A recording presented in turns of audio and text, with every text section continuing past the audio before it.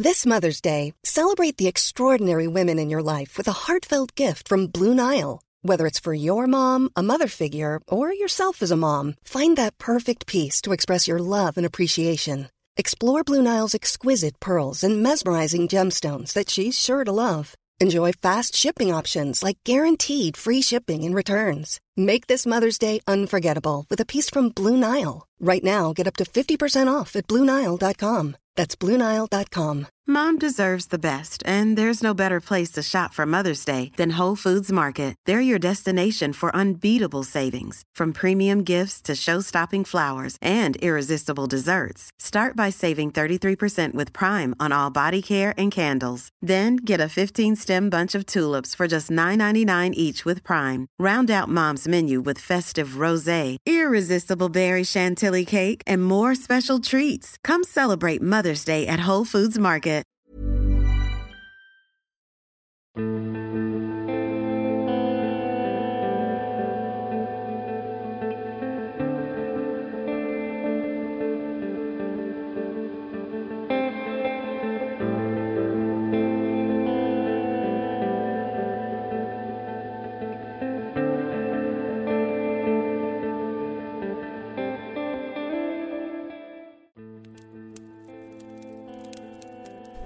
Hello everyone, thank you for joining me around the fireside tonight. My name is Joe, and I'm here to tell you a story. A story about a sleepy little village in 1900s America. A story about the magic of a piece of art. About struggles and troubles that can be remedied by coming together. A story about family. I am proud to present The Romance of a Christmas Card by Kate Douglas Wiggin, as published in 1916. As always, please don't forget to rate and review or follow Tales by the Fireside. Every interaction truly does mean the world to this channel. Now please, get comfortable, let go of the daylight, and join me for our story. The Romance of a Christmas Card by Kate Douglas Wiggin. It was Christmas Eve and a Saturday night when Mrs. Larrabee, the Beulah minister's wife, opened the door of the study where her husband was deep in the revision of his next day's sermon, and thrust in her comely head framed in a knitted rigolette. "Luther, I'm going to run down to Letty's. We think the twins are going to have measles. It's the only thing they haven't had, and Letty's spirits are not up to concert pitch. You look like a blessed old prophet tonight, my dear. What's the text?" The minister pushed back his spectacles and ruffled his grey hair. "Isaiah 6:8. And I heard the voice of the Lord, saying, Whom shall I send? Then said I, Here I am, send me." "It doesn't sound a bit like Christmas." "It has the spirit, if it hasn't the sound," said the minister. "There is always so little spare money in the village that we get less and less accustomed to sharing what we have with others. I want to remind the people that there are different ways of giving, and that the bestowing of one's self in service and good deeds can be the best of all gifts. Letty Boynton won't need the sermon. Don't be late, Reba." "Of course not. When was I ever late? It has just struck 7, and I'll be back by 8 to choose the hymns. And oh, Luther, I have had some fresh ideas for Christmas cards, and I'm going to try my luck with them in the marts of trade. There are hundreds of thousands of such things sold nowadays, and if the Boston Banner likes my verses well enough to send me the paper regularly, why shouldn't the people who make cards like them too, especially when I can draw and paint my own pictures?" "I have no doubt they'll like them. Who wouldn't? If the parish knew what a ready pen you have, they'd suspect that you help me in my sermons. The question is, will the publishers send you a cheque or only a copy of your card?" "I should relish a cheque, I confess. But oh, I should like almost as well a beautifully coloured card, with a picture of my own inventing on it, my own verse, and R.L. in tiny letters somewhere in the corner. It would make such a lovely Christmas present, and I should be so proud." Inside, of course, not outside. I would cover my halo with my hat so that nobody in the congregation would ever notice it. The minister laughed. Consult Letty, my dear. David used to be in some sort of picture business in Boston. She'll know, perhaps, where to offer your card. At the introduction of a new theme to the conversation, Mrs. Larrabee slipped into a chair by the door, her lantern swinging in her hand. David can't be as near as Boston, or we should hear of him sometimes. A pretty sort of brother, to be meandering footloose all over the earth, and Letty working her fingers to the bone to support his children. Twins at that. It was just like David Gilman to have twins. Doesn't it seem incredible that he can let Christmas go by without a message? I dare say he doesn't even remember that his babies were born on Christmas Eve. To be sure, he is only Letty's half-brother, but after all, they grew up together and are nearly the same age. You always judge David a little severely, Reba. Don't despair of reforming any man till you see the grass growing over his bare bones.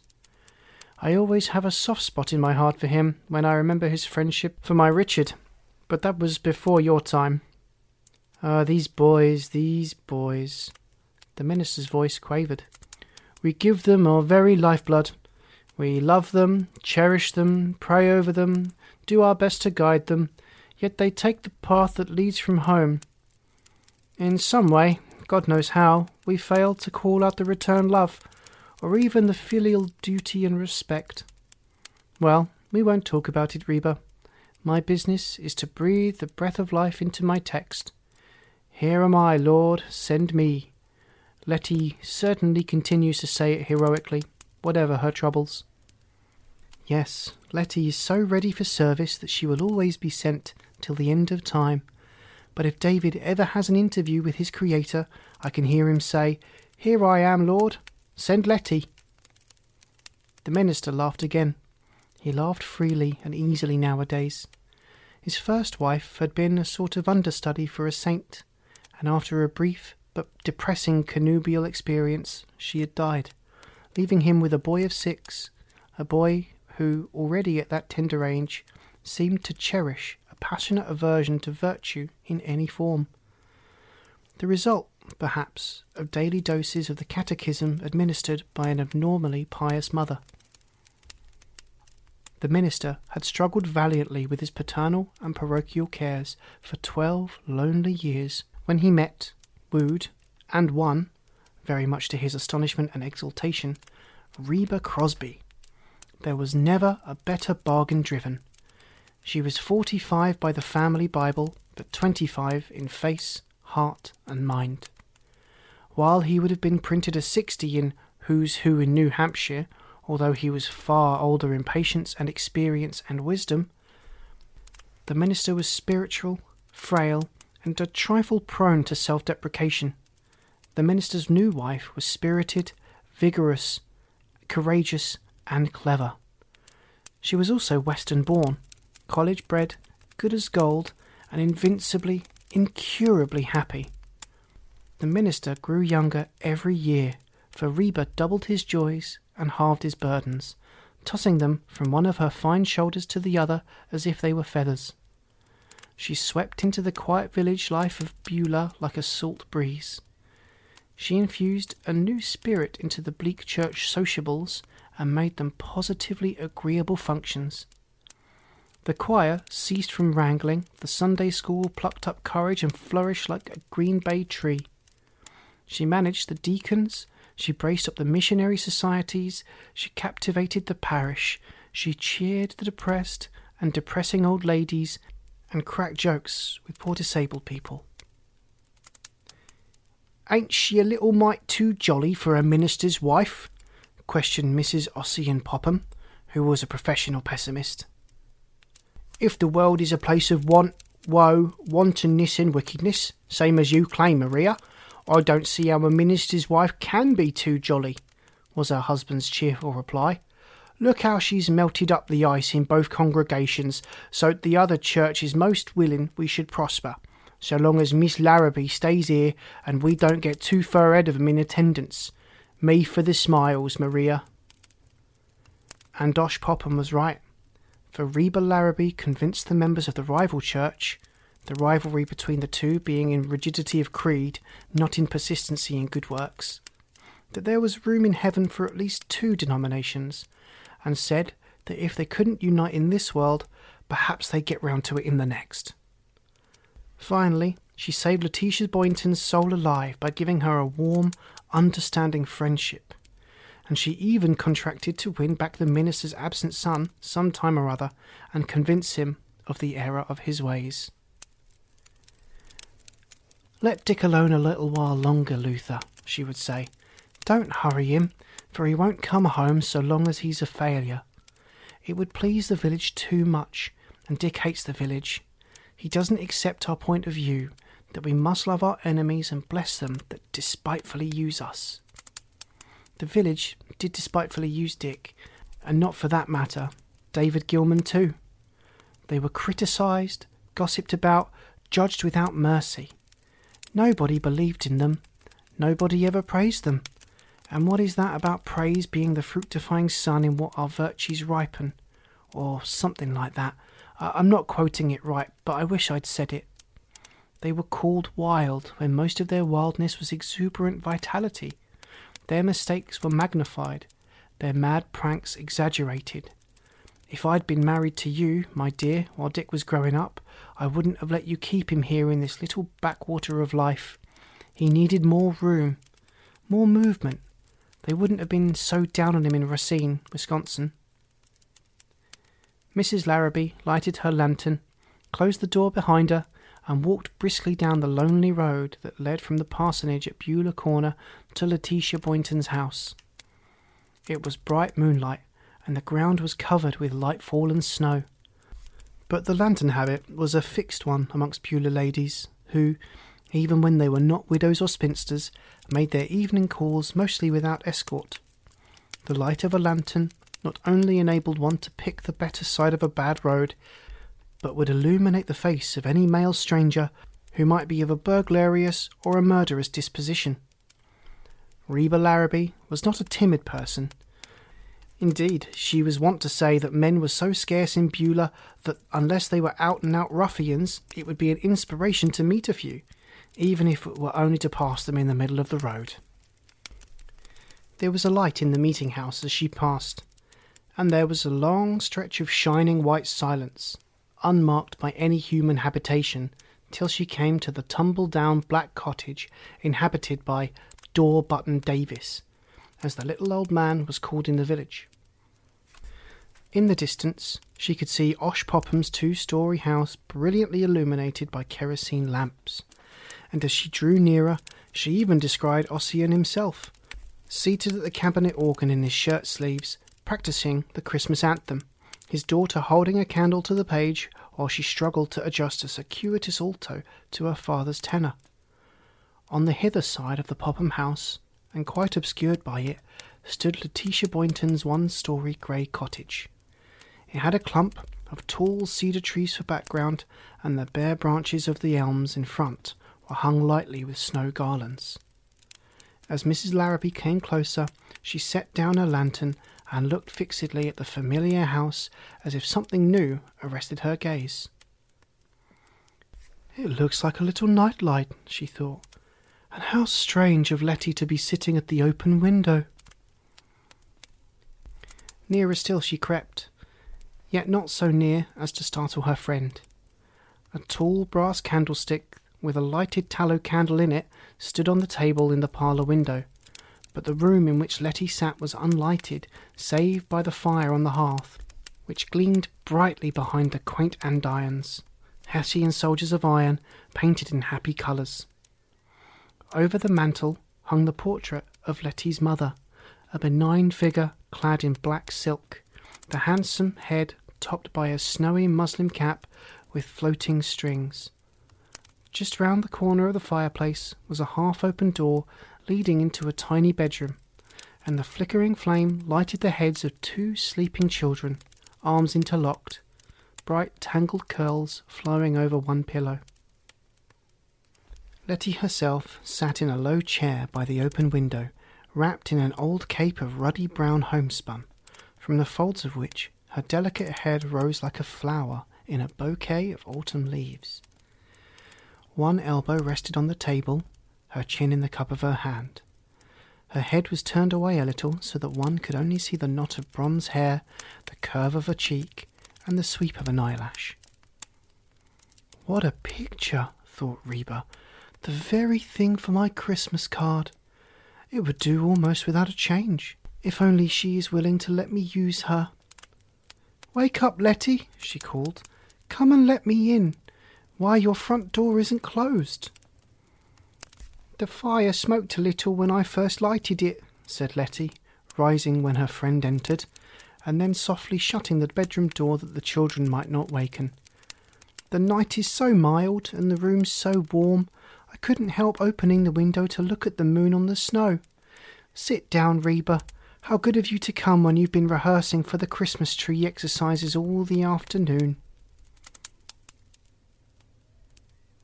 Chapter 2. "It's never good of me to come talk with you, Letty," and the minister's wife sank into a comfortable seat and took off her rigolette. "Enough virtue has gone out of me today to Christianize an entire nation. Oh, how I wish Luther would go and preach to a tribe of cannibals somewhere and make me superintendent of the Sabbath school. How I should like to deal, just for a change, with some simple problem like the undesirability and indigestibility involved in devouring your next-door neighbour. Now I pass my life in saying, 'Love your neighbour as yourself,' which is far more difficult than to say, 'Don't eat your neighbour.' It's such a disgusting habit. And wrong besides, though I dare say they do it half the time because the market is bad. The first thing I'd do would be to get my cannibals to raise sheep. If they ate more mutton, they wouldn't eat so many missionaries." Letty laughed. "You're so funny, Reba dear, and I was so sad before you came in. Don't let the minister take you to the cannibals until after I die." "No danger, Letty. Do you remember I told you I'd been trying my hand on some verses for a Christmas card?" "Yes. Have you sent them anywhere?" "Not yet. I couldn't think of the right decoration and colour scheme and was afraid to trust it all to the publishers. Now I've found just what I need for one of them, and you gave it to me, Letty." "I did?" "Yes, you. Tonight, as I came down the road, the house looked so quaint, backed by the dark cedars, and the moon and the snow made everything dazzling. I could see the firelight through the open window, the Hessian soldier andirons, your mother's portrait, the children asleep in the next room, and you, wrapped in your cape, waiting or watching for something or somebody." "I wasn't watching or waiting. I was dreaming," said Letty hurriedly. "You looked as if you were watching. Anyway, and I thought if I were painting the picture I would call it Expectancy, or The Vigil, or Sentry Duty. However, when I make you into a card, Letty, nobody will know what the figure at the window means till they read my verses. I'll give you the house, the room, the andirons, and even Mother's portrait, but you don't mean that you want to put me on the card?" And Letty turned like a startled deer as she rose and brushed a spark from the hearthrug. "No, not the whole of you, of course, though I'm not clever enough to get a likeness even if I wished. I merely want to make a colour sketch of your red-brown cape, your hair that matches it, your ear, an inch of cheek, and the eyelashes of one eye, if you please, ma'am." "That doesn't sound quite so terrifying," and Letty looked more manageable. "Nobody'll ever know that a real person sat at a real window and that I saw her there. But when I send the card with a finished picture and my verses beautifully lettered on it, the printing people will be more likely to accept it." "And if they do, shall I have a dozen to give to my Bible class?" asked Letty in a wheedling voice. "You shall have more than that. I'm willing to divide my magnificent profits with you. You will have furnished the picture and I the verses. It's wonderful, Letty. It's providential. You just are a Christmas card tonight. It seems so strange that you even put the lighted candle on the window when you never heard my verse. The candle caught my eye first, and I remembered the Christmas customs we studied for the church festival. the light to guide the Christ-child as he walks the dark streets on the eve of Mary." "Yes, I thought of that," said Letty, flushing a little. "I put the candle there first so that the house shouldn't be all dark when the Pophams went by to the choir meeting. And just then I remembered, and I was glad I did it." "These are my verses, Letty," and Reba's voice was soft as she turned her face away and looked at the flames mounting upward in the chimney. "My door is on the latch tonight, the hearth fire is aglow. I seem to hear swift passing feet, the Christ-child in the snow. My heart is open wide tonight, for stranger, kith or kin. I would not bar a single door where love might enter in." There was a moment's silence, and Letty broke it. "It means the sort of love the Christ-child brings, with peace and goodwill in it. I'm glad to be a part of that card, Reba, so long as nobody knows me, and—" Here she made an impetuous movement, and covering her eyes with her hands, burst into a despairing flood of confidence, the words crowding each other and tumbling out of her mouth as if they feared to be stopped. "After I put the candle on the table, I could not rest for thinking. I wasn't ready in my soul to light the Christ-child on his way. I was bitter and unresigned. It's 3 years tonight since the children were born, and each year I have hoped and waited and hoped and waited, thinking that David might remember. David, my brother, their father. Then the fire on the hearth, the moon and the snow quieted me, and I felt that I wanted to open the door just a little. No one will notice that it's ajar, I thought, but there's a touch of welcome in it anyway. And after a few minutes I said to myself, it's no use, David won't come, but I'm glad the firelight shines on Mother's picture, for he loved Mother, and if she hadn't died when he was scarcely more than a boy, things might have been different. The reason I opened the bedroom door, something I never do when the babies are asleep, was because I needed a sight of their faces to reconcile me to my duty and take the resentment out of my heart. And it did flow out, Reba, out into the stillness. It was so dazzling white outside, I couldn't bear my heart to be shrouded in gloom. Poor Letty! And Mrs. Larrabee furtively wiped away a tear. How long since you have heard? I didn't dare ask. Not a word, not a line, for nearly 3 months. And for the half year before that it was nothing but a note, sometimes with a $5 bill enclosed. David seems to think that natural thing for me to do is look after his children, as if there would be no question of any life of my own. You began wrong, Letty. You were born a prop, and you've been propping somebody ever since. I've done nothing but my plain duty. When my mother died there was my stepfather to nurse, but I was young and strong. I didn't mind, and he wasn't a burden for long, poor father. Then, after 4 years came the shock of David's reckless marriage. When he asked if he might bring that girl here until after time of trial was over, it seemed to me I could never endure it. But there were only 2 of us left, David and I. I thought of Mother and said yes. I remember, Letty. I'd come to Beulah then. Yes, and you know what Eva was. How David, how anybody could have loved her, I cannot think. Well, he brought her, and you know how it turned out. David never saw her alive again, nor ever saw his babies after they were 3 days old. Still, what can you expect of a father who's barely 21? If he's old enough to have children, then he's old enough to notice them, said Mrs. Larrabee with her accustomed spirit. Somebody ought to jog his sense of responsibility. It's wrong for women to assume men's burdens beyond a certain point. It only makes them more selfish. If you only knew where David is, you ought to bundle the children up and express them to his address. Not a word of explanation or apology, simply tie a tag on them saying, here's your twins. But I love the babies, said Letty, smiling through her tears, and David may not be in a position to keep them. Then he shouldn't have had them, retorted Reba promptly. Especially not 2 of them. There's such a thing as a man being too lavish with babies when he has no intentions of doing anything for them but bring them into the world. If you had a living income, it would be one thing, but it makes me burn to have you stitching on coats to feed and clothe your half-brother's children."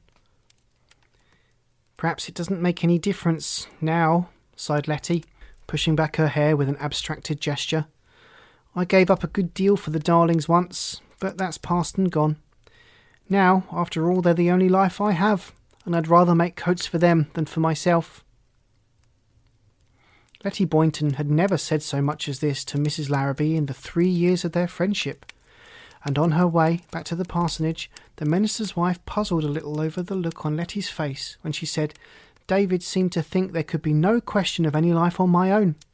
And again, I gave up a good deal for the darlings once." "Luther," she said to the minister, when the hymns had been chosen, the sermon pronounced excellent, and they were toasting their toes over the sitting-room fire.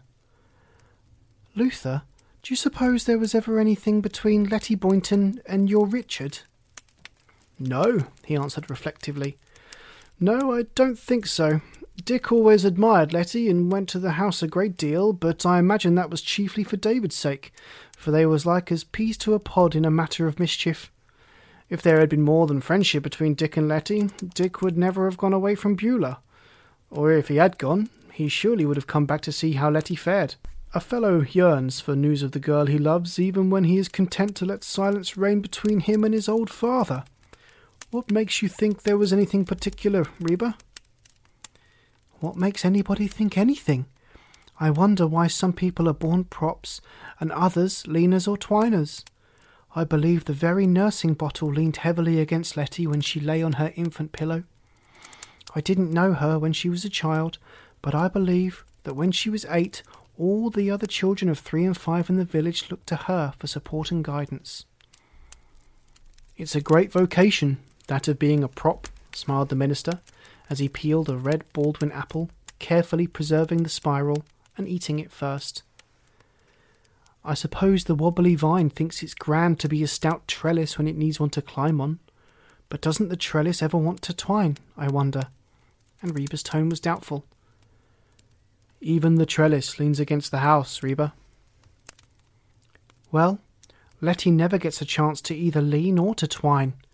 Her family, her friends, her acquaintances, even the stranger within her gates, will pass trees, barber poles, telephone and telegraph poles, convenient corners of buildings, fence posts, ladders and lightning rods for the sake of winding their weakness around her strength. When she sits down from sheer exhaustion, they come and prop themselves against her back.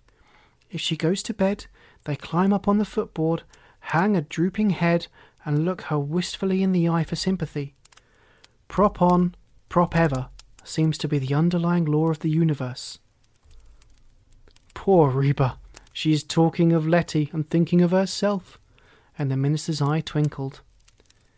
"Well, a little," admitted his wife. "But I'm only a village prop, not a family one, where you're concerned," and she administered an affectionate pat to his cheek as she rose from her chair. "I'm a trellis that leans against a rock." Chapter 3. Letitia Boynton's life had been a rather drab one, as seen through other people's eyes, but it had never seemed so to her till within the last few years. Her own father had been the village doctor, but of him she had no memory. Her mother's second marriage to a venerable country lawyer, John Gilman, had brought a kindly, inefficient stepfather into the family, a man who speedily needed constant nursing. The birth of David when Letty was 3 years old brought a new interest into the household, and the 2 children grew to be fast friends. But when Mrs. Gilman died, and Letty found herself at 18, the mistress of the house, the nurse of her aged stepfather, and the only guardian of a boy of 15, life became difficult. More difficult still it became when the old lawyer died, for he at least had been a sort of fictitious head of the family, and his mere existence kept David within bounds. Davy was a lively, harum-scarum, handsome youth, good at his lessons, popular with his companions, always in a scrape, into which he was generally drawn by the minister's son, so the neighbours thought. At any rate, Dick Larrabee, as David Sr., received the lion's share of the blame when mischief was abroad. If Parson Larrabee's boy couldn't behave any better than unbelieving blacksmiths, a Methodist farmers, or a Baptist storekeepers, what was the use of claiming superior efficacy for the congregational form of belief? Dick's father never succeeded in bringing him into the church, though he's worked on him from the time he was knee-high to a toad, said Mrs. Popham. Perhaps his mother kind of vaccinated him with religion instead of leaving him to take it the natural way, as the old saying is, was her husband's response. The first Miss Larrabee was as good as gold, but she may have overdone the trick a little mite. Maybe. What's more, I kind of suspicion the parson thinks to himself. He ain't never been quite the same since Dick left home, except in preaching. And I tell you, Maria, his high watermark there is higher never. Abel Dunn of Boston walked home from meeting with me Thanksgiving, and says he, taking off his hat and mopping his forehead, "Osh," says he, "does your minister preach like that every Sunday?" "No," says I, "he don't. And if he did, we couldn't stand it. He preaches like that about once a month, and we don't care what he says the rest of the time." Well, so far as boys are concerned, preaching ain't so reliable for behaving purposes as a good young alder switch, was the opinion of Mrs. Popham, her children being of the comatose kind whose minds have never been illuminated by the dazzling idea of disobedience. "Land's sakes, Maria, there ain't orders enough on the river bank to switch religion into a boy like Dick Larrabee. It's got to come like a thief in the night, as the old saying is. But I guess I don't mean thief. I guess I mean star. It's got to come kind of like a star in a dark night.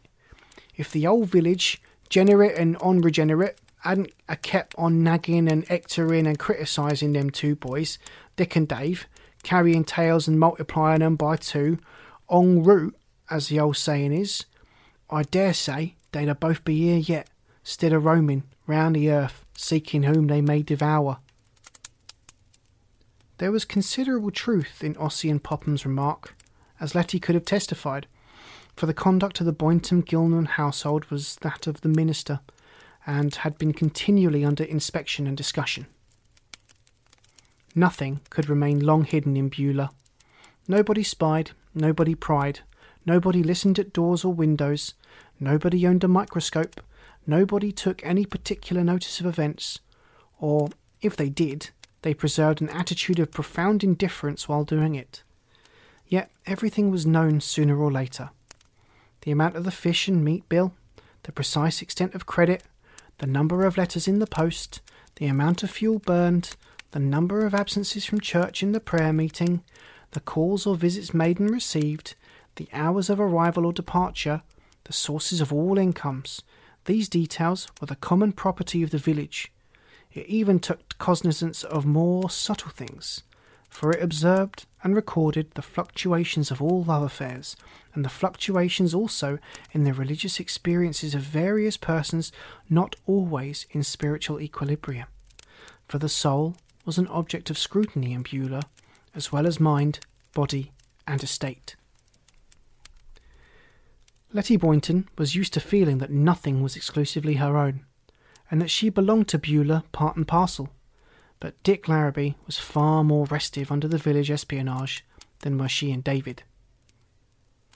It was natural that David should want to leave Beulah and make his way in the world, and his sister did not oppose it.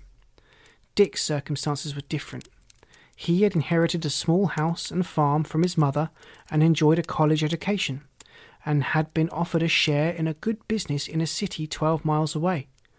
He left Beulah because he hated it. He left because he could not endure his father's gentle remonstrances or the bewilderment in his stepmother's eyes. She was a newcomer in the household, and her glance seemed to say, "Why on earth do you behave so badly to your father when you're such a delightful chap?"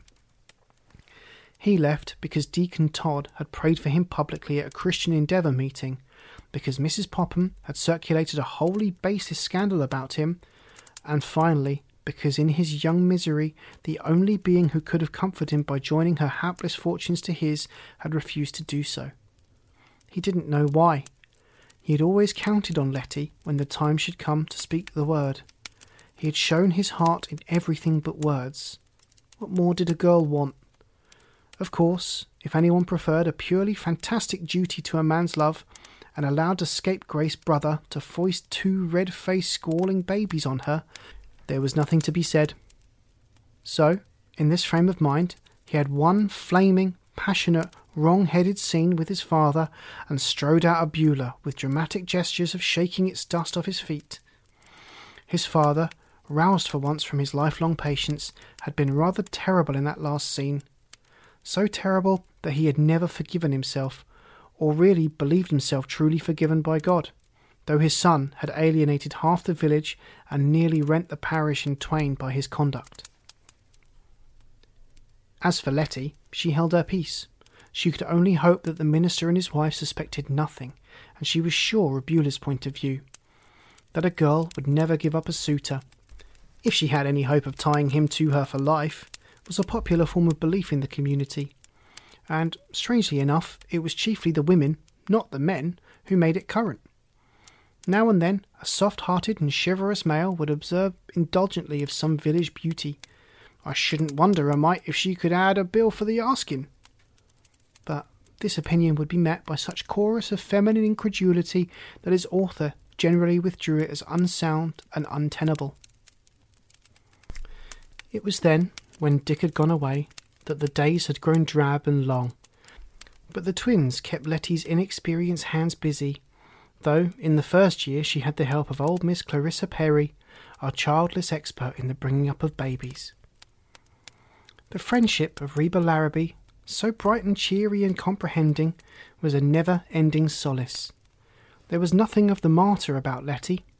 She was not wholly resigned to her lot, and to tell the truth, she did not intend to be, for a good many years yet.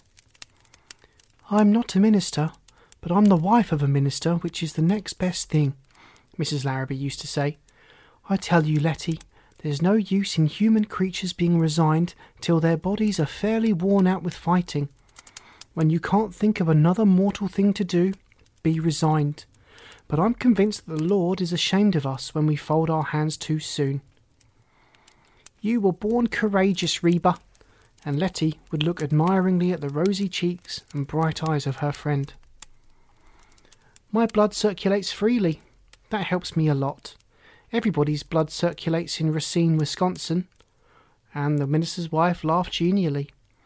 "Yours, hereabouts, freezes up in your 6 months of cold winter, and when it begins to thaw out, the snow is ready to fall again. That sort of thing induces depression, although no mere climate would account for Mrs. Popham. Ossian said it to Luther the other day. Maria ain't hardly to blame, parson. She come from a gloomy stock. The lads was all gloomy, root and branch. They say that the lad babies was always discouraged 2 days after they was born." The cause of Letty's chief heartache was the one that she could reveal to nobody, was that her brother should leave her nowadays so completely to her own resources. She recalled the time when he came home from Boston, pale, haggard, ashamed, and told her of his marriage months before. She could read in his lacklustre eyes and hear in his voice the absence of love, the fear of the future. That was bad enough, but presently he said, "Letty, there's more to tell. I've no money and no place to put my wife, but there's a child coming. Can I bring her here till afterwards? You won't like her, but she's so ailing and despondent just now that I think she'll behave herself, and I'll take her away as soon as she's able to travel. She'd never stay here in the country anyway. You couldn't hire her to do it." She came, black-haired, sullen-faced Eva, with a vulgar beauty of her own, much damaged by bad temper, discontent, and illness. Oh, those terrible weeks for Letty, hiding her own misery, putting on a brave face with the neighbours, keeping the unwelcome sister-in-law in the background. It was bitterly cold, and Eva raged against the climate. The house, the lack of a servant, the absence of happiness, and above all, the prospect of motherhood. Her resentment against David, for some reason unknown to Letty, was deep and profound, and she made no secret of it, until the outraged Letty, goaded into speech one day, said, "Listen, Eva, David brought you here because his sister's house was the proper place for you just now. I don't know why you married each other, but you did, and it's evidently a failure. I'm going to stand by David and see you through this trouble, but while you're under my roof, you'll have to speak respectfully of my brother, not so much because he's my brother, but because he's your husband and the father of the child that's coming. Do you understand?" Letty had a good deal of red in her bronze hair, and her brown eyes were as capable of flashing fire as Eva's black ones. So the girl not only refrained from venting her spleen upon the absent David, but ceased to talk altogether, and the gloom in the house was as black as if Mrs. Popham and all her despondent ancestors were living under its roof. The good doctor called often and did his best, shrugging his shoulders and lifting his eyebrows as he said, "Let her work out her own salvation. I doubt if she can, but we'll give her the chance. If the problem can be solved, the child will do it." Chapter 4. Well, the problem was never solved. Never in this world, at least. And those who were in the sitting-room chamber when Eva was shown her 2 babies lying side by side on a pillow never forgot the quick glance of horrified incredulity or the shriek of aversion with which she greeted them. Letty had a sense of humour, and it must be confessed that when the scorned and discarded babies were returned to her, and she sat by the kitchen stove trying to plan a second bottle, a second cradle, and see how far the expected baby could divide its modest outfit with the unexpected one, she burst into a fit of hysterical laughter, mingled with an outpour of tears. The doctor came in from the sick room, puzzled and crestfallen from his interview with an entirely new specimen of womankind. He had brought Letty and David into the world and soothed the last days of all her family. And now, in this tragedy, for tragedy it was, he was her only confidant and adviser. Letty looked at him, the tears streaming from her eyes. "Oh, Dr. Lee, if an overruling Providence could smile, wouldn't he smile now? David and Ava never wanted to marry each other, I'm sure of it, and the last thing they desired was a child. Now there are 2 of them. Their father is away, their mother won't look at him. What will become of me until Eva gets well and behaves like a human being? I never promised to be an aunt to twins. I never did like twins. I think they're downright vulgar." "Wally, bairns are bonny. One's enough and 'twas o'er money," quoted the doctor. "It's worse even than you think, my poor Letty, for the girl can't get well, because she won't. She has gritted her teeth, turned her face to the wall, and refused her food. It's the beginning of the end. You are far likelier to be a foster mother than an aunt." Letty's face changed and softened, and her colour rose. She leaned over the 2 pink, crumpled creatures, still twitching nervously with the amazement and discomfort of being alive. "Come to your Aunt Letty, then, and be mothered," she sobbed, lifting the pillow and taking it, with its double burden, into her arms. "You shan't suffer, poor innocent darlings, even if those who brought you into the world turn away from you. Come to your Aunt Letty and be mothered." That's right, said the doctor with a lump in his throat. "We mustn't let the babies pay the penalty of their parents' sins. And there's one thing that may soften your anger a little, Letty. Eva's not right. She's not quite responsible. There are cases where motherhood, that should be a joy, brings nothing but mental torture and perversion of instinct. Try and remember that, if it helps you any. I'll drop in every 2 or 3 hours, and I'll write David to come at once. He must take his share of the burden." Well, David came, but Ava was in her coffin. He was grave and silent, and it could not be said that he showed a trace of fatherly pride. He was very young, it's true, thoroughly ashamed of himself, very unhappy and anxious about his new cares. But Letty could not help thinking that he regarded the twins as a sort of personal insult, perhaps not on their own part, nor on Eva's, but as an accident that might have been prevented by a competent providence. At any rate, he carried himself as a man with a grievance, and when he looked at his offspring, which was seldom, it seemed to Letty that he regarded the second one as an unnecessary intruder, and cherished a secret resentment at its audacity in coming to this planet uninvited. He went back to his work in Boston without its having crossed his mind that anybody but his sister could take care of his children. He didn't really regard them as children or human beings. It takes a woman vision to make that sort of leap into the future.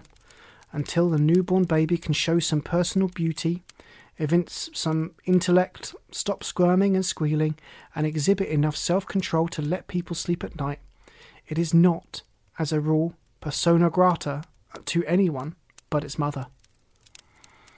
David did say vaguely to Letty when he was leaving that he hoped they would be good, the screams that rent the air at that precise moment of farewell rather giving the lie to his hopes. Letty was struggling to end the interview without breaking down, for she was worn out nervously as well as physically, and thought if she could only be alone with her problems and her cares, she would rather write to David than tell him her mind face to face. Brother and sister held each other tightly for a moment, kissed each other goodbye, and then Letty watched Osh Popham's sleigh slipping off with David into the snowy distance, the merry tinkle of the bells adding to the sadness in her dreary heart. Dick gone yesterday, Dave today, Beulah without Dick and Dave. The two joys of her life were missing, and in their places 2 unknown babies whose digestive systems were going to need constant watching, according to Dr. Lee. Then she went about with set lips, doing the last sordid things that death brings in its wake, doing them as she had seen her mother do before her. She threw away the husks in Eva's under mattress and put fresh ones in. She emptied the feathers from the feather bed and pillows and aired them in the sun while she washed the ticking. She scrubbed the paint in the sick room, and in between her tasks learned from Clarissa Perry the whole process of bringing up babies by hand. That was 3 years ago. At first, David had sent $10 a month from his slender earnings, never omitting it save for urgent reasons. He evidently thought of the twins as company for his sister, and their care a pleasant occupation. Since she had almost a living income, taking in a few coats to make, just to add an occasional luxury to the bare necessities of life provided by her mother's will. His letters were brief, dispirited, and infrequent, but they had not ceased altogether till within the last few months, during which letters to him had been returned from Boston with "not found" scribbled on the envelopes. The firm in whose care Letty had latterly addressed him simply wrote, in answer to her inquiries, that Mr. Gilman had not been in their employ for some time, and they had no idea of his whereabouts. Chapter 5. A good deal of water had run under Beulah Bridge since Letty Boynton had sat at her window on a December evening, unconsciously furnishing copy and illustration for a Christmas card. Yet there had been very few outward changes in the village. Winter had melted into spring, burst into summer, faded into autumn, and lapsed into winter again. The same old, ever-recurring pageant in the world of nature, and the same procession of incidents in the neighbourhood life. The harvest moon and the hunter's moon had come and gone. The first frost, the family dinners and reunions at Thanksgiving, the first snowfall, and now, as Christmas approached, the same holiday spirit was abroad in the air, slightly modified as it passed by Mrs. Popham's mournful visage. 1 or 2 babies had swelled the census, giving the minister hope of a larger Sunday school. 1 or 2 of the very aged neighbours had passed into the beyond, and a few romantic and enterprising young farmers had espoused wives, among them Osh Popham's son. The manner of their choice was not entirely to the liking of the village. Digby Popham had married into the rival church, and as his betrothed was a masterful young lady, it was feared that Digby would leave Mr. Larrabee's flock to worship with his wife. Another had married without visible means of support, a proceeding always to be regretted by thoroughly prudent persons over 50. And the third, Deacon Todd's eldest son, had somehow or other met a siren from Vermont and insisted on wedding her when there were plenty of marriageable girls in Beulah. "I've no patience with such actions," grumbled Mrs. Popham. "Young folks are so full of notions nowadays that they look for change and excitement everywheres. I suppose James Todd thinks it's a decent, respectable way of acting, to turn his back on the girls he's been brought up and gone to school with, and court somebody he'd never laid eyes on till a year ago. It's a free country, but I must say I don't think it's very refined for a man to go clear off somewheres and marry a perfect stranger. Births, marriages and deaths, however, paled into insignificance compared with the spectacular debut of the minister's wife as a writer and embellisher of Christmas cards, 2 at least having been seen at the local milliner's store. How many she had composed, and how many of them, said Mrs. Popham, might have been rejected, nobody knew, though there was much speculation, and more than one citizen remarked on the size of the daily package of mail matter handed out by the rural delivery man at the parsonage gate. No one but Mrs. Larrabee and Letty Boynton were in possession of all the thrilling details attending the public appearance of these works of art, the words and letters of appreciation, the commendation, and the occasional blows to pride that attended their acceptance and publication. Mrs. Larrabee's first attempt, with the sketch of Letty at the window on Christmas Eve, her hearth fire aglow, her heart and her door open that love might enter in if the Christ child came down the snowy street, this went to the Excelsior Card Company in a large western city, and the following correspondence ensued. Mrs. Luther Larrabee. Dear Madam, your letter bears a well-known postmark, for my father and my grandfather were born and lived in New Hampshire, up Beulah way. I accept your verses because of the beauty of the picture that accompanied them, and because Christmas means more than a holly and plum pudding and gift-laden trees to me, for I am a religious man. A ministerial father and 3 family deacons saw to that, though it doesn't always work that way. Frankly, I do not expect your card to have a wide appeal, so I offer you only $5. A Christmas card, my dear madam, must have a greeting, and yours has none. If the pictured room were a real room, and someone who had seen it or lived in it should recognize it, it would attract his eye. But we cannot manufacture cards to meet such romantic improbabilities. I am emboldened to ask you, because you live in Beulah, if you will not paint the outside of some lonely little New Hampshire cottage, as humble as you like, and make me some more verses. Something, say, about the folks back home. Sincerely yours, Reuben Small. Dear Mr. Small, I accept your offer of $5 for my maiden effort in Christmas cards with thanks, and I will try my hand at something more popular. I am not above liking to make a wide appeal, but the subject you propose is rather a staggering one, because you accompany it with a phrase lacking rhythm, and difficult to rhyme. You will at once see, by running through the alphabet, that Rome is the only serviceable rhyme for home, but the union of the two suggests jingle or doggerel. I defy any minor poet, when furnished with such a phrase, to refrain from bursting at once into, no matter where you travel, no matter where you roam, you'll never dum-dee-dum-dee-dee the folks back home. Sincerely yours, Reba Larrabee. P.S. On second thought, I believe James Whitcomb Riley could do it and overcome the difficulties, but alas, I have not his touch. Dear Mrs. Larrabee, we never refuse verses because they are too good for the public. Nothing is too good for the public, but the public must be the judge of what pleases it. The folks back home is a phrase that will strike the eye and ear of thousands of wondering sons and daughters. They will choose the card from the heaped-up masses on the counters and send it to every state in the Union. If you will glance at your first card, you will see that though people may read it, they will always leave it on the counter. I want my cards on counters by the 1,000, but I don't intend that they should be left there. Make an effort, dear Mrs. Larrabee. I could get the folks back home done here in the office in half an hour, but I'm giving you the chance because you live in Beulah, New Hampshire, and because you make beautiful pictures. Sincerely yours, Reuben Small. Dear Mr. Small, I enclose a coloured sketch of the outside of the cottage whose living room I used in my first card. I chose it because I love the person who lives in it, because it always looks beautiful in the snow, and because the tree is so picturesque. The fact that it is grey for lack of paint may remind a casual wanderer that there is something to do, now and then, for the folks back home. The verse is just as bad as I thought it would be. It seems incredible that anyone should buy it, but ours is a big country and there are many kinds of people living in it. So who knows? Why don't you accept my picture and then you write the card? I could not put my initials on this.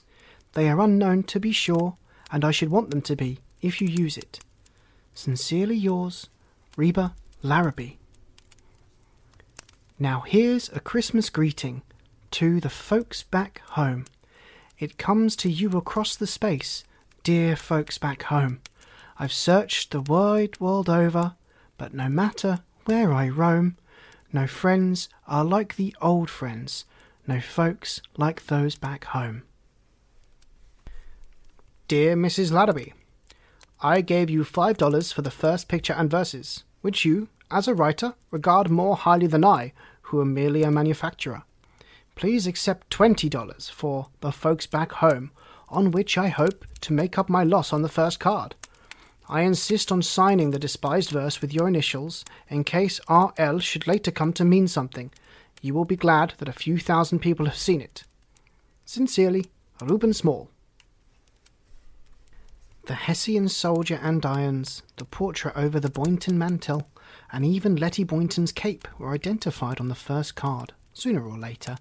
But it was obvious that Mrs. Larrabee had to have a picture for her verses, and couldn't be supposed to make one up out of her head, though Osh Popham declared it had been done again and again in other parts of the world. Also, it was agreed that, as Letty's face was not distinguishable, nobody outside of Beulah could recognise her by her cape, and that anyhow it couldn't make much difference, for if anybody wanted to spend 15 cents on a card, he would certainly buy the one about the folks back home. The popularity of this was established by the fact that it was selling not only in Beulah and Greentown, but in Boston and in Racine, Wisconsin, and it was rumoured even in Chicago. The village milliner in Beulah had disposed of 27 copies in 13 days, and the minister's wife was universally conceded to be the most celebrated person in the state of New Hampshire. Letty Boynton had an uncomfortable moment when she saw the first card, but common sense assured her that outside of a handful of neighbours, no one would identify her home surroundings. Meantime, she was proud of Reba's financial and artistic triumph in The Folks Back Home, and generously glad that she had no share in it.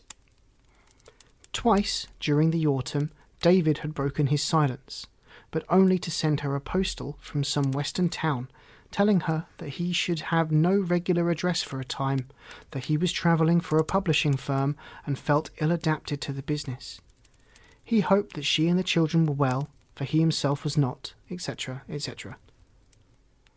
The twins had been photographed by Osh Popham, who was jack of all trades and master of many, and a sight of their dimpled charms, curly heads, and straight little bodies would have gladdened any father's heart, Letty thought. However, she scorned to win David back by any such specious means. If he didn't care to know whether his children were hump-backed, bow-legged, cross-eyed, club-footed, or feeble-minded, why should she enlighten him? This was her usual frame of mind, but in these last days of the year, how she longed to pop the bewitching photographs and Reba's Christmas cards into an envelope and send them to David. But where? No word at all for weeks and weeks, and then only a postal from St. Joseph, saying he had given up his position on account of poor health. Nothing in all this to keep Christmas on, thought Letty, and she knitted and crocheted and sewed with extra ardour that the twins' stockings might be filled with bright things of her own making. Chapter 6.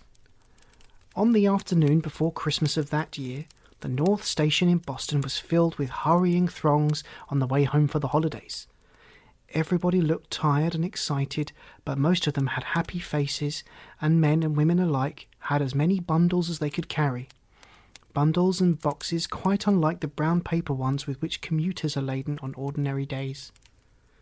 These were white packages, beribboned and beflowered and behollied and bemistletoed, to be gently carried and protected from crushing. The train was filled to overflowing, and many stood in the aisles until Latham Junction was reached and the overflow alighted to change cars for Greentown and way stations. Among the crowd were two men with suitcases, who hurried into the way train and, entering the smoking car from opposite ends, met in the middle of the aisle, dropped their encumbrances, stretched out a hand, and shouted in the same breath, "Dick Latterby, upon my word!" "Dave Gilman, by all that's great! Here, let's turn over a seat for our baggage and sit together. Going home, I suppose?" The men had not met for some years, but each knew something of the other's circumstances and hoped that the other didn't know too much. They scanned each other's faces, Dick thinking that David looked pinched and pale, David half-heartedly registering the quick impression that Dick was prosperous. "Yes," David answered, "I'm going home for a couple of days. It's just such a confounded journey to that one-horse village that a businessman can't get there but once in a generation." "Awful hole," confirmed Dick. "Simply awful hole. I didn't get it out of my system for years." "Married?" asked David. "No, rather think I'm not the marrying kind. Though, the fact is I've had no time for love affairs. Too busy. Let's see, you have a child, haven't you?" "Yes, Letty has seen to all that business for me since my wife died." Wild Horses couldn't have dragged the information from him that the child was twins, and Dick didn't need it anyway, for he had heard the news the morning he left Beulah. "Wondered if there had been many changes in the village." "Don't know.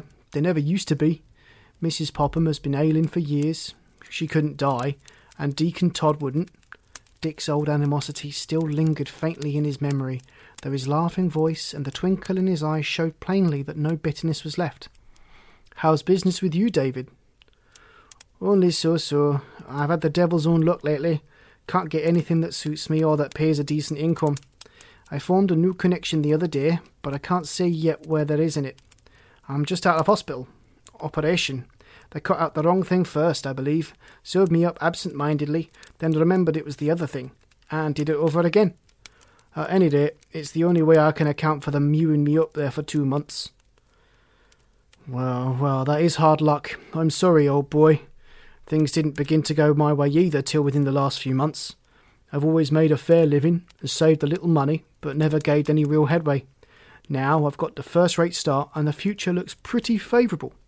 And best of all, pretty safe. No trouble at home calls you back to Beulah. I hope Letty's all right." Dick cast an anxious side glance at David, though he spoke carelessly. "Oh no, everything's serene so far as I know. I'm a poor correspondent, especially when I've no good news to tell. And anyway, the mere sight of a pen ties my tongue. I'm just running down to surprise Letty." Dick looked at David again. He began to think he didn't like him. He used to when they were boys, but when he brought that unaccountable wife home and foisted her and the babies on Letty, he rather turned against him. David was younger than himself, 4 or 5 years younger, but he looked as if he hadn't grown up. Surely his boyhood chum hadn't used to be so pale and thin-chested, or his mouth so ladylike and pretty. A good face, though, straight and clean, with honest eyes and a likeable smile. Lack of will, perhaps, or a persistent run of ill luck.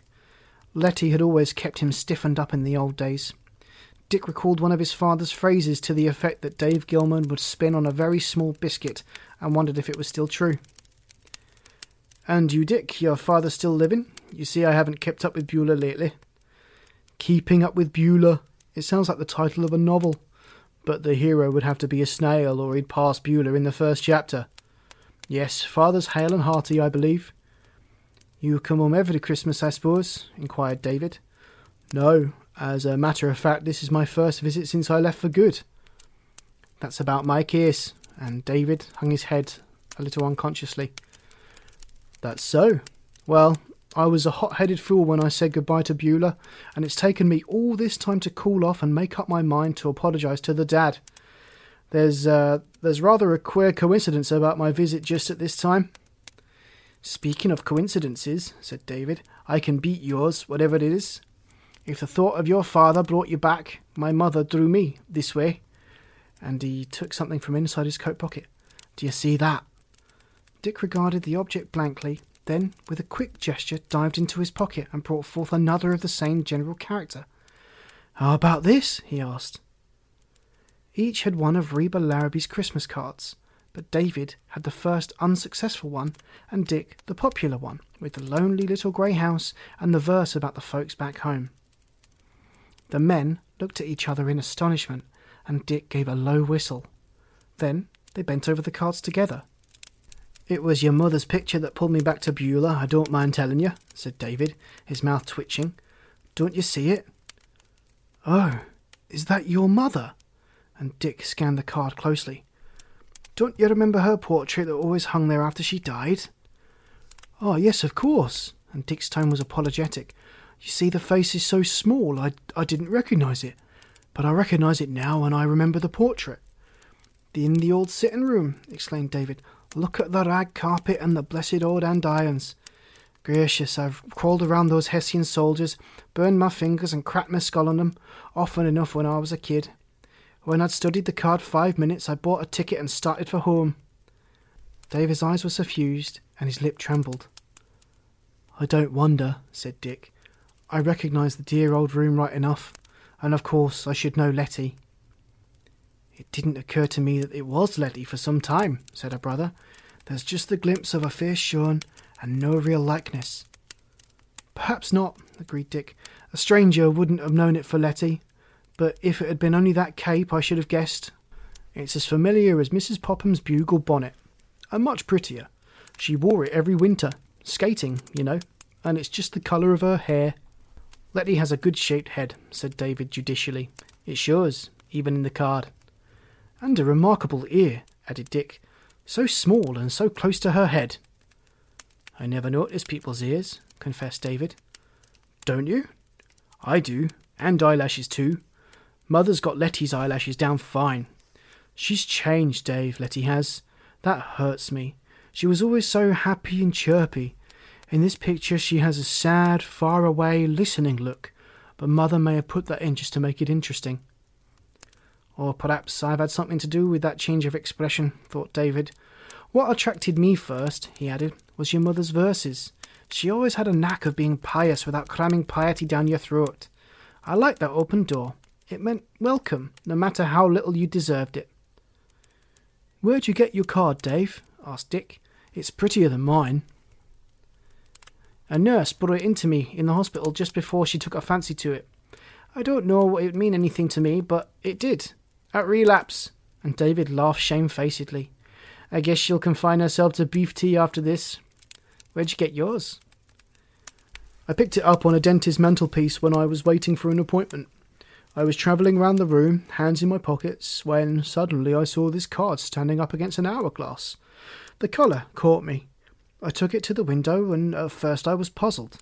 It certainly was Letty's house. The door's open, you see, and there's somebody in the window. I knew it was Letty, but how could any card publisher have found the way to Beulah? Then I discovered Mother's initials snarled up in holly, and remembered that she was always painting and illuminating." "Strange job life is," said David, putting his card back in his pocket and wishing there were a little more time, or that he had a little more courage, so that he might confide in Dick Larrabee. He felt a desire to tell him some of the wretchedness he had lived through. It would be a comfort just to hint that his unhappiness had made him a coward, so that the very responsibilities that serve as a spur to some men had left him, until now, cold, unstirred, unvitalized. "You're right," Dick answered. "Life is a strange job, and it doesn't do to shirk it. And just as strange as anything in life is the way that Mother's Christmas cards brought us back to Beulah. They acted as a sort of magic, didn't they? Jiminy, I believe the next station is Beulah. I hope the Depot team would have hitched up." "Yes, here we are, 7 o'clock and the train only 35 minutes late. It always made a point of that on holidays." "Never mind," and Dick's tone was as happy as David's was sober. "The bean pot will have gone back to the cellarway and the doughnuts to the crock, but the folks back home will get 'em out for us, and a mince pie too, and a cut of sage cheese." "There won't be any folks back home, we're so late. I'm thinking there's always a Christmas Eve festival at the church, you know. They never change in Beulah." "Then, by George, they can have me for Santa Claus," said Dick as they stepped out on the platform. "Why, it doesn't seem cold at all, yet look at the ice on the river. What skating, and what a moon!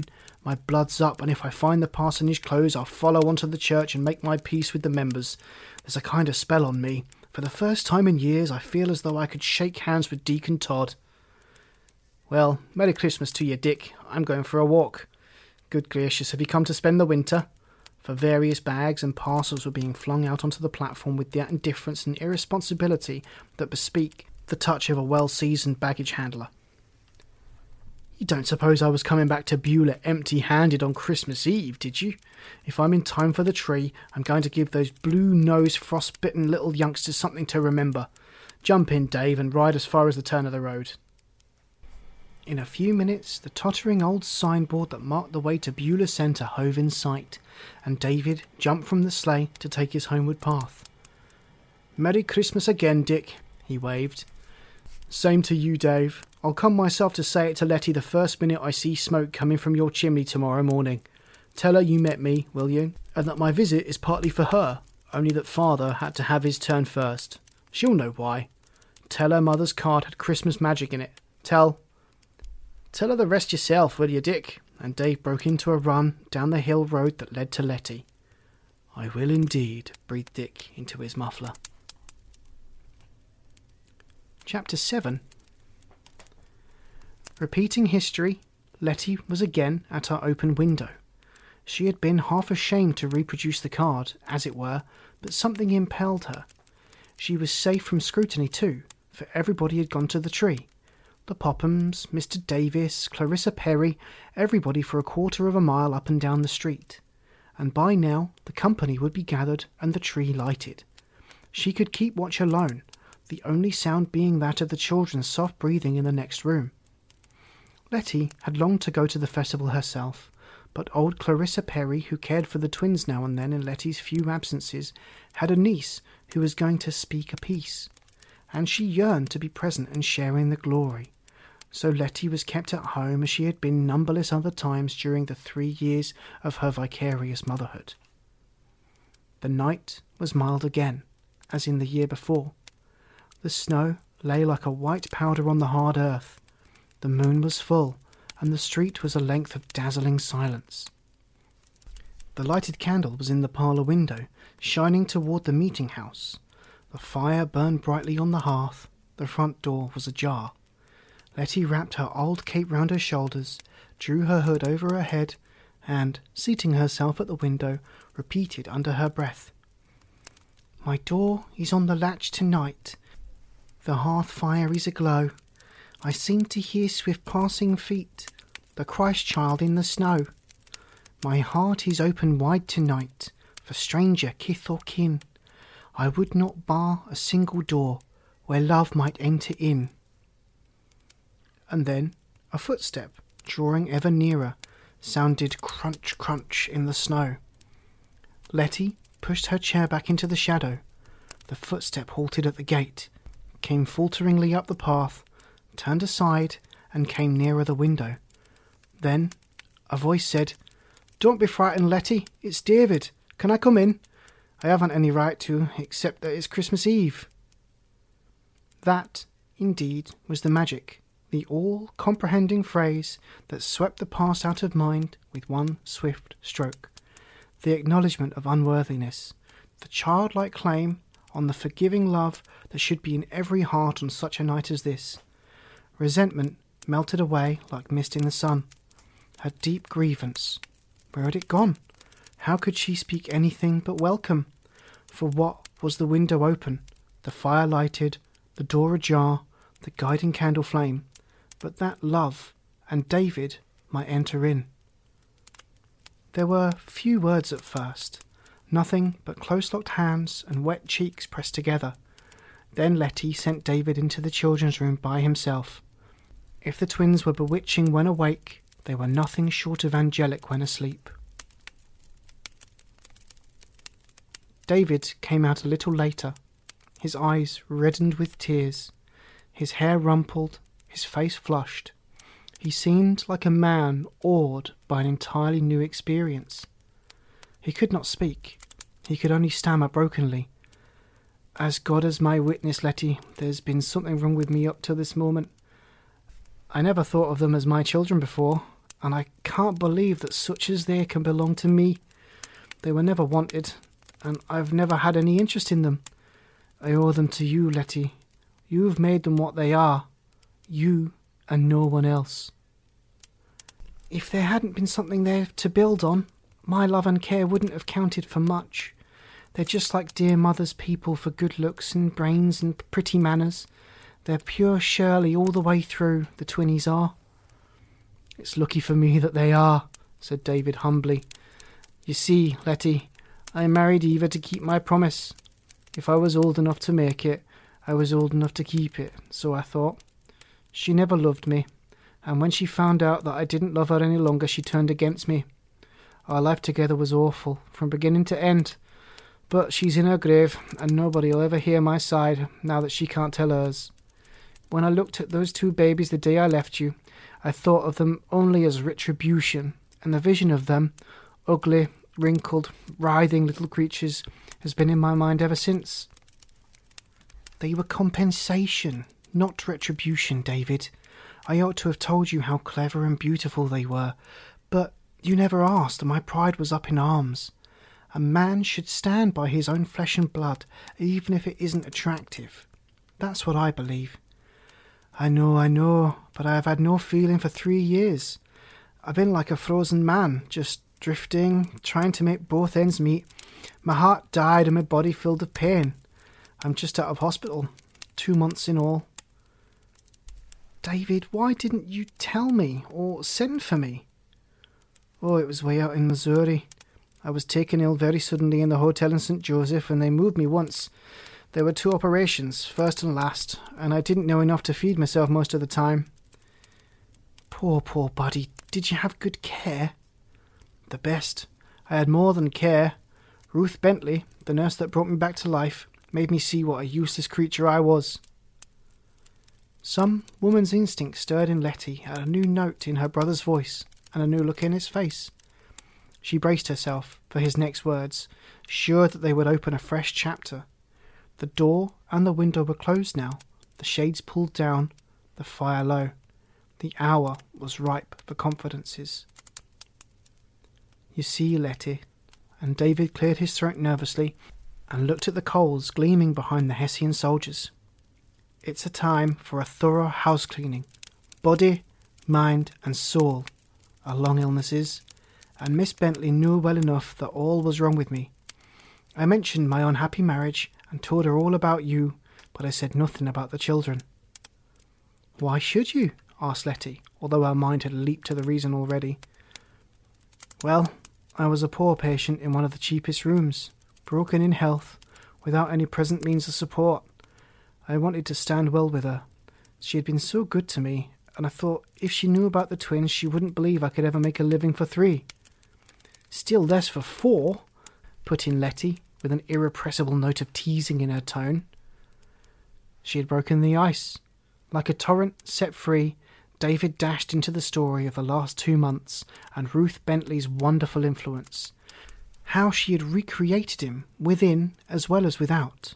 How she was the best and noblest of women, willing to take a pauper by the hand and brace him up for a new battle with life. Strength appeals to me, confessed David. Perhaps it's because I am weak, for I'm afraid I am, a little. Be careful, Davy. Eva was strong. David shuddered.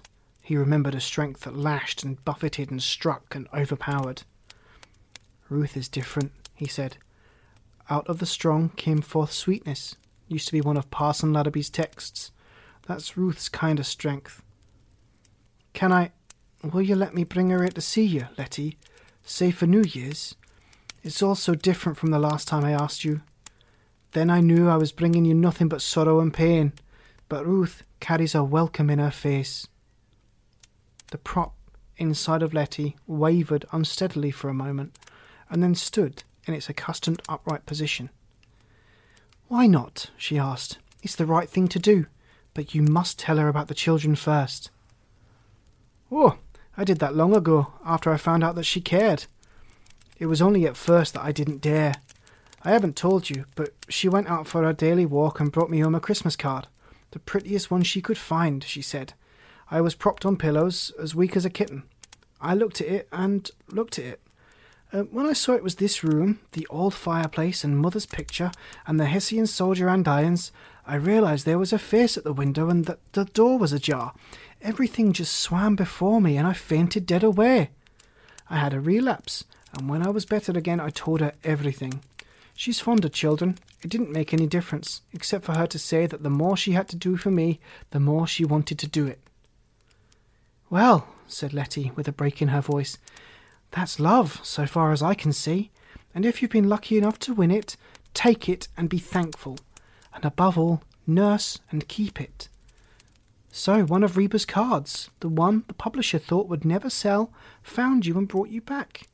How wonderful! We little thought of that, Reba and I.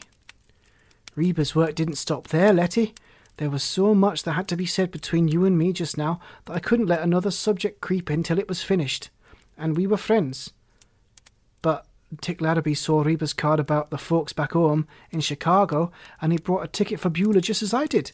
We met in the train and compared notes. Dick Larrabee's home? The blood started in Letty's heart and sped hither and thither, warming her from head to foot. Yes, looking fit as a fiddle, the way a man looks when things are coming his way. But what did the card mean to him? Did he seem to like Reba's verses? Yes, but I guess the card just spelled home to him, and he recognised his house in a minute, of course. I showed him my card, and he said, "That's Letty fast enough. I know the Cape." He recognised you in a minute, he said. He knew the Cape. Yes, the old cape had been close to his shoulder many a time. He liked it and said it matched her hair. He was awfully funny about your ear, too. I told him I never noticed women's ears, and he said he did when they were pretty. And their eyelashes, too. Anything remarkable about your eyelashes, Letty? Nothing that I'm aware of, said Letty laughingly, although she was fibbing and she knew it. And he said he'd call and say Merry Christmas to you first thing tomorrow. That he would have been here tonight, but you know his father had to come first. You don't mind being second to the parson, do you? No, Letty didn't mind.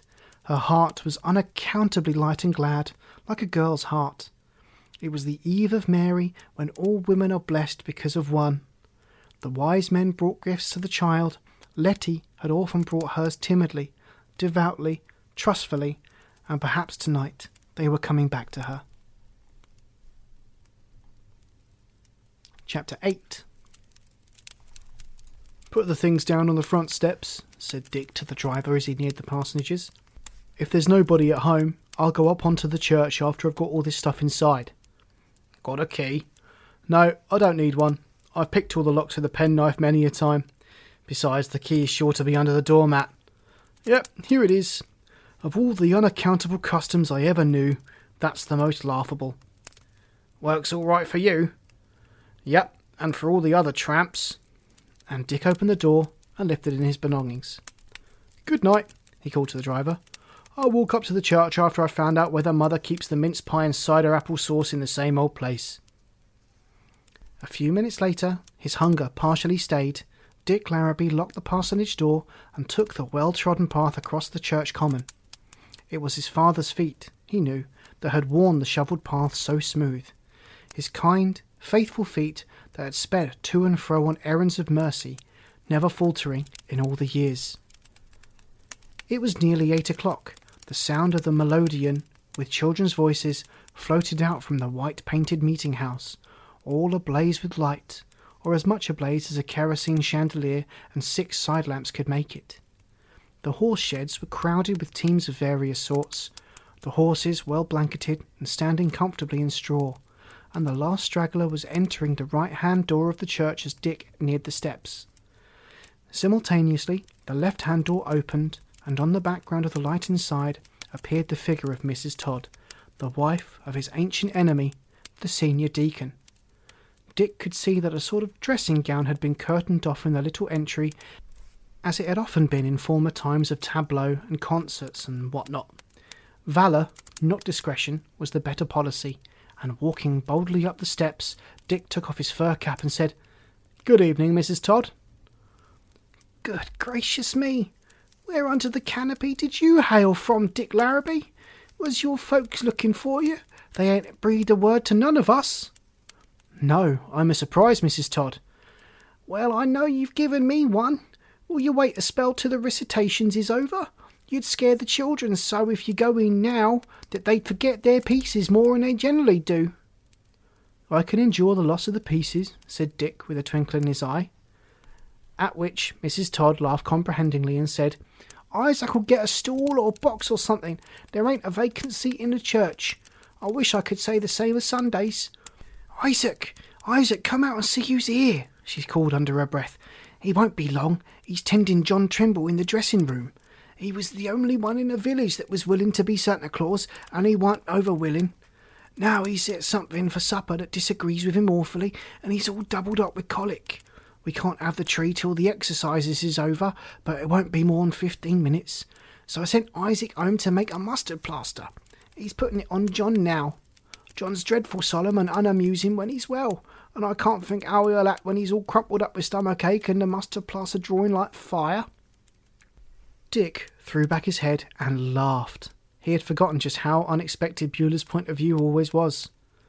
Deacon Todd came out now, cautiously. "I've got it on him, Mother, though he's terrible unresigned to it, and I've given him a stiff dose of Jamaica ginger.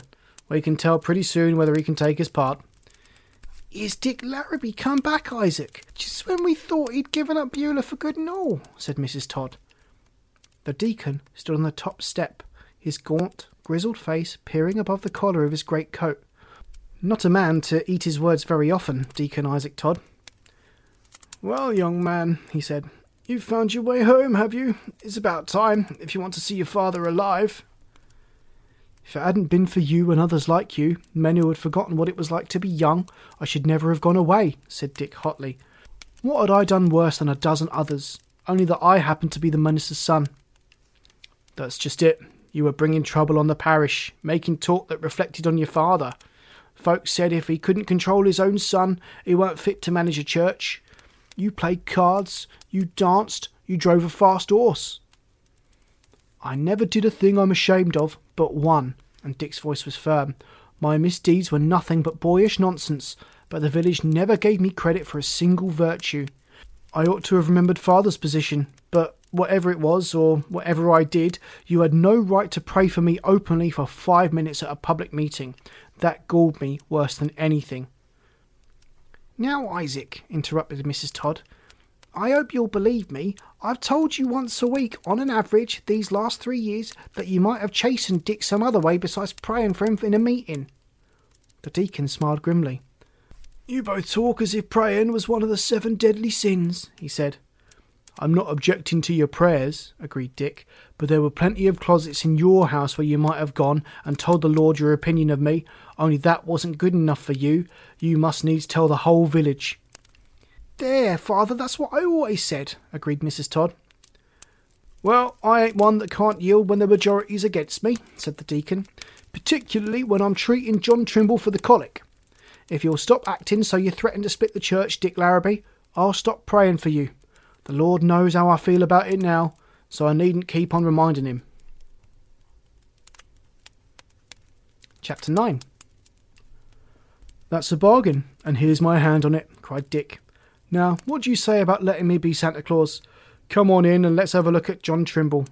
He'd make a splendid Job or Jeremiah, but I wouldn't let him spoil a Christmas festival." "Do let Dick take the part, father," and Mrs. Todd's tone was most ingratiating. "John's terrible dull and bashful anyway, and maybe he'd have a pain he couldn't stand just when he's giving out the presents. And Dick is always so amusing." Deacon Todd led the way into the improvised dressing room. He had removed John's gala costume in order to apply the mustard faithfully, and he lay in a crumpled heap in the corner. The plaster itself adorned a stool nearby. "Now, John, that plaster won't do you no good on the stool. It ain't the stool that needs drawing, it's your stomach," argued Mrs. Todd. "I'm drawed pretty nigh to death already," moaned John. "I'm raw, that's what I am, raw. And I won't be Santa Claus neither. I want to go home." "Wrap him up and get him in your sleigh, father, and take him home. Then come right back. Bed's the place for him. Keep that hot flat iron on his stomach. If he'd rather have it than the mustard. Men folks are such cowards. I'll dress Dick while you're gone. Maybe it's a providence." On the whole, Dick agreed with Mrs. Todd as he stood ready to make his entrance. The school committee was in the church, and he had much to do with its members in his former days. The select men of the village were present, and he had made their acquaintance once in an executive session. The deacons were all there, and the pillars of the church, and the choir, and the organist, a spinster who had actively disapproved when he had put beans in the melodeon one Sunday. Yes, it was best to meet them in a body of a festive occasion like this, when the rigours of the village point of view were relaxed. It would relieve him of several dozen private visits of apology, and altogether he felt his courage would have wavered had he not been disguised as another person altogether, a popular favourite, a fat, jolly, rollicking dispenser of bounties to the general public. When he finally discarded his costume, would it not be easier too to meet his father first before the church full of people, and have the solemn hour with him alone later at night? Yes, as Mrs. Todd said, maybe 'twas a providence. There was never such a merry Christmas festival in the Orthodox Church of Beulah. Everybody was of one mind as to that.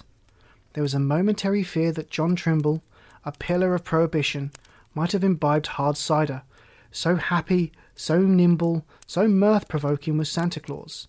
When was John Trimble ever known to unbend sufficiently to romp up the side aisle jingling his sleigh bells, and leap over a front pew stuffed with presents, to gain the vantage ground he needed for the distribution of his pack?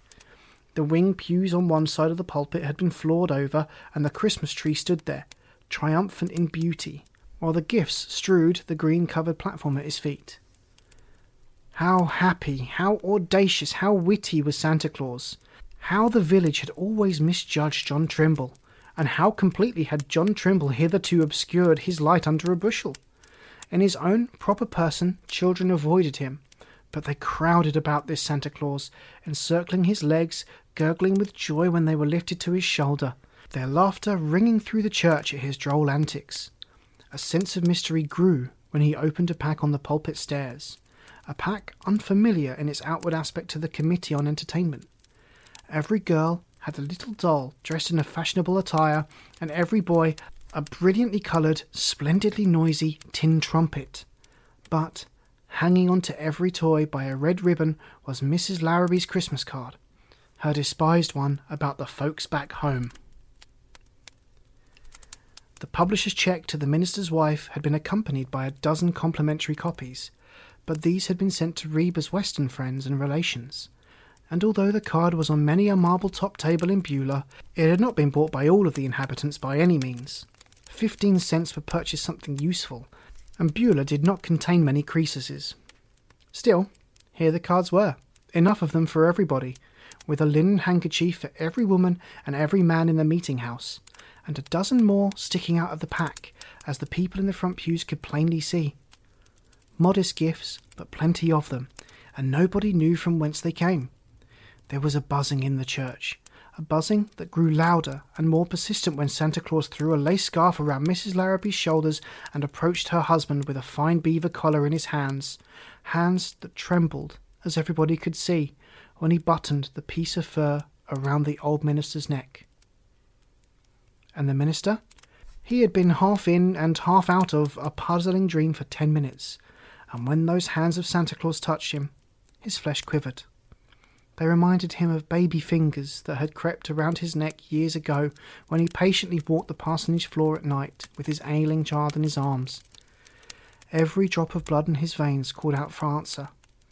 He looked above the white cotton beard and moustache to a pair of dark eyes, merry, mischievous, yet tender and soft, at a brown wavy lock escaping from the home-made wig. Then those who were near heard a weak voice say, "My son," and those who were far away observed Santa Claus tear off his wig and beard and heard him cry, "Father!" and, as Mrs. Todd said afterwards, saw him fall on the minister's neck right there before the whole caboodle and cling to him for all the world like an engaged couple, only they wouldn't have made so free in public. No ice but would have thawed in such an atmosphere. Grown-up Beulah forgot how much trouble Dick Larrabee had caused in other days, and the children had found a friend for all time. The extraordinary number of dolls, trumpets, handkerchiefs and Christmas cards circulating in the meeting-house raised the temperature considerably, and induced a general feeling that if Dick Larrabee had really ever been a bit wild and reckless, he had evidently reformed and prospered besides.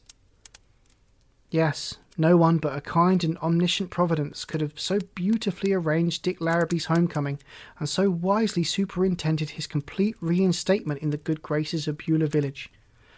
A few maiden ladies felt that he had been a trifle immodest in embracing, and especially in kissing, his father in front of the congregation, venturing the conviction that kissing, an indecorous custom in any event, was especially lamentable in public. "Pity Leighton Boynton missed this evening," said Mrs. Todd. "Her and Dick had a fancy for each other, so I've heard, though I don't know how true. Clarissa Perry might just as well have stayed with the twins as not, for her niece that spoke that piece forgot about half of it, and Clarissa was in a cold sweat every minute. Then the niece had a fit of crying, she was so ashamed at failing, and Clarissa had to take her home. So they both missed the tree, and Letty might have been here as well, she had not got her handkerchief and her card. I sent John Trimble's to him by the doctor, but he didn't take no notice, Isaac said, for the doctor was lifting off the hot flaming iron and putting turpentine on the spot where I'd had my mustard.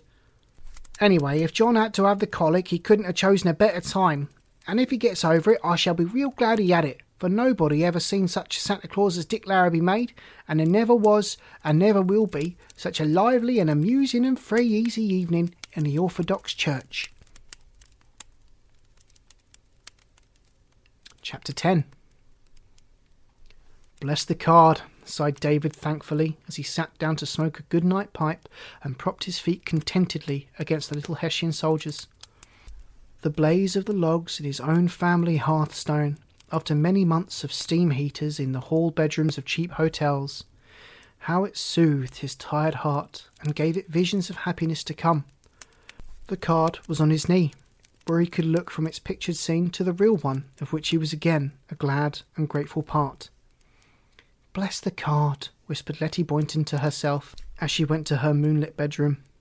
Her eyes searched the snowy landscape and found the parsonage, over the hills and far away.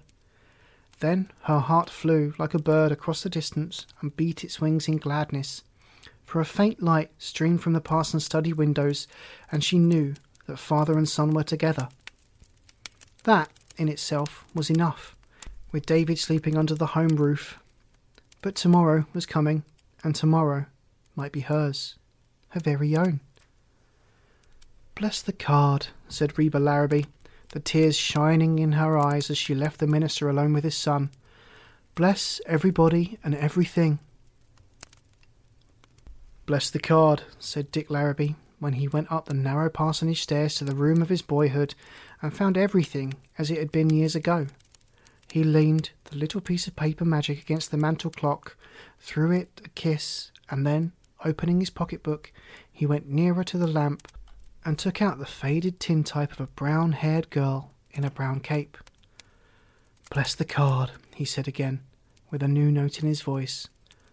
"Bless the girl, and bless tomorrow if it brings me what I want most in all the world."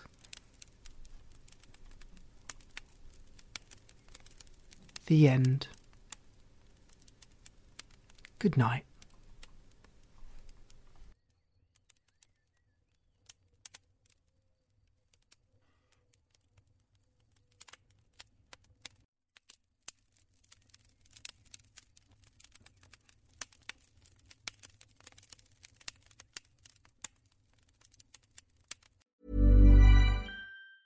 Mom deserves the best, and there's no better place to shop for Mother's Day than Whole Foods Market. They're your destination for unbeatable savings, from premium gifts to show-stopping flowers and irresistible desserts. Start by saving 33% with Prime on all body care and candles. Then get a 15-stem bunch of tulips for just $9.99 each with Prime. Round out Mom's menu with festive rosé, irresistible berry chantilly cake, and more special treats. Come celebrate Mother's Day at Whole Foods Market. Hey, it's Paige DeSorbo from Giggly Squad. High quality fashion without the price tag. Say hello to Quince. I'm snagging high-end essentials like cozy cashmere sweaters, sleek leather jackets, fine jewelry, and so much more. With Quince being 50 to 80% less than similar brands. And they partner with factories that prioritize safe, ethical, and responsible manufacturing. I love that. Luxury quality within reach. Go to quince.com/style to get free shipping and 365-day returns on your next order. Quince.com/style. Flexibility is great. That's why there's yoga. Flexibility for your insurance coverage is great too. That's why there's United Healthcare Insurance Plans. Underwritten by Golden Rule Insurance Company, United Healthcare Insurance Plans offer flexible, budget-friendly coverage for medical, vision, dental, and more. One of these plans may be right for you if you're, say, between jobs, coming off your parents' plan, turning a side hustle into a full hustle, or even missed open enrollment. Want more flexibility? Find out more about United Healthcare Insurance Plans at uh1.com.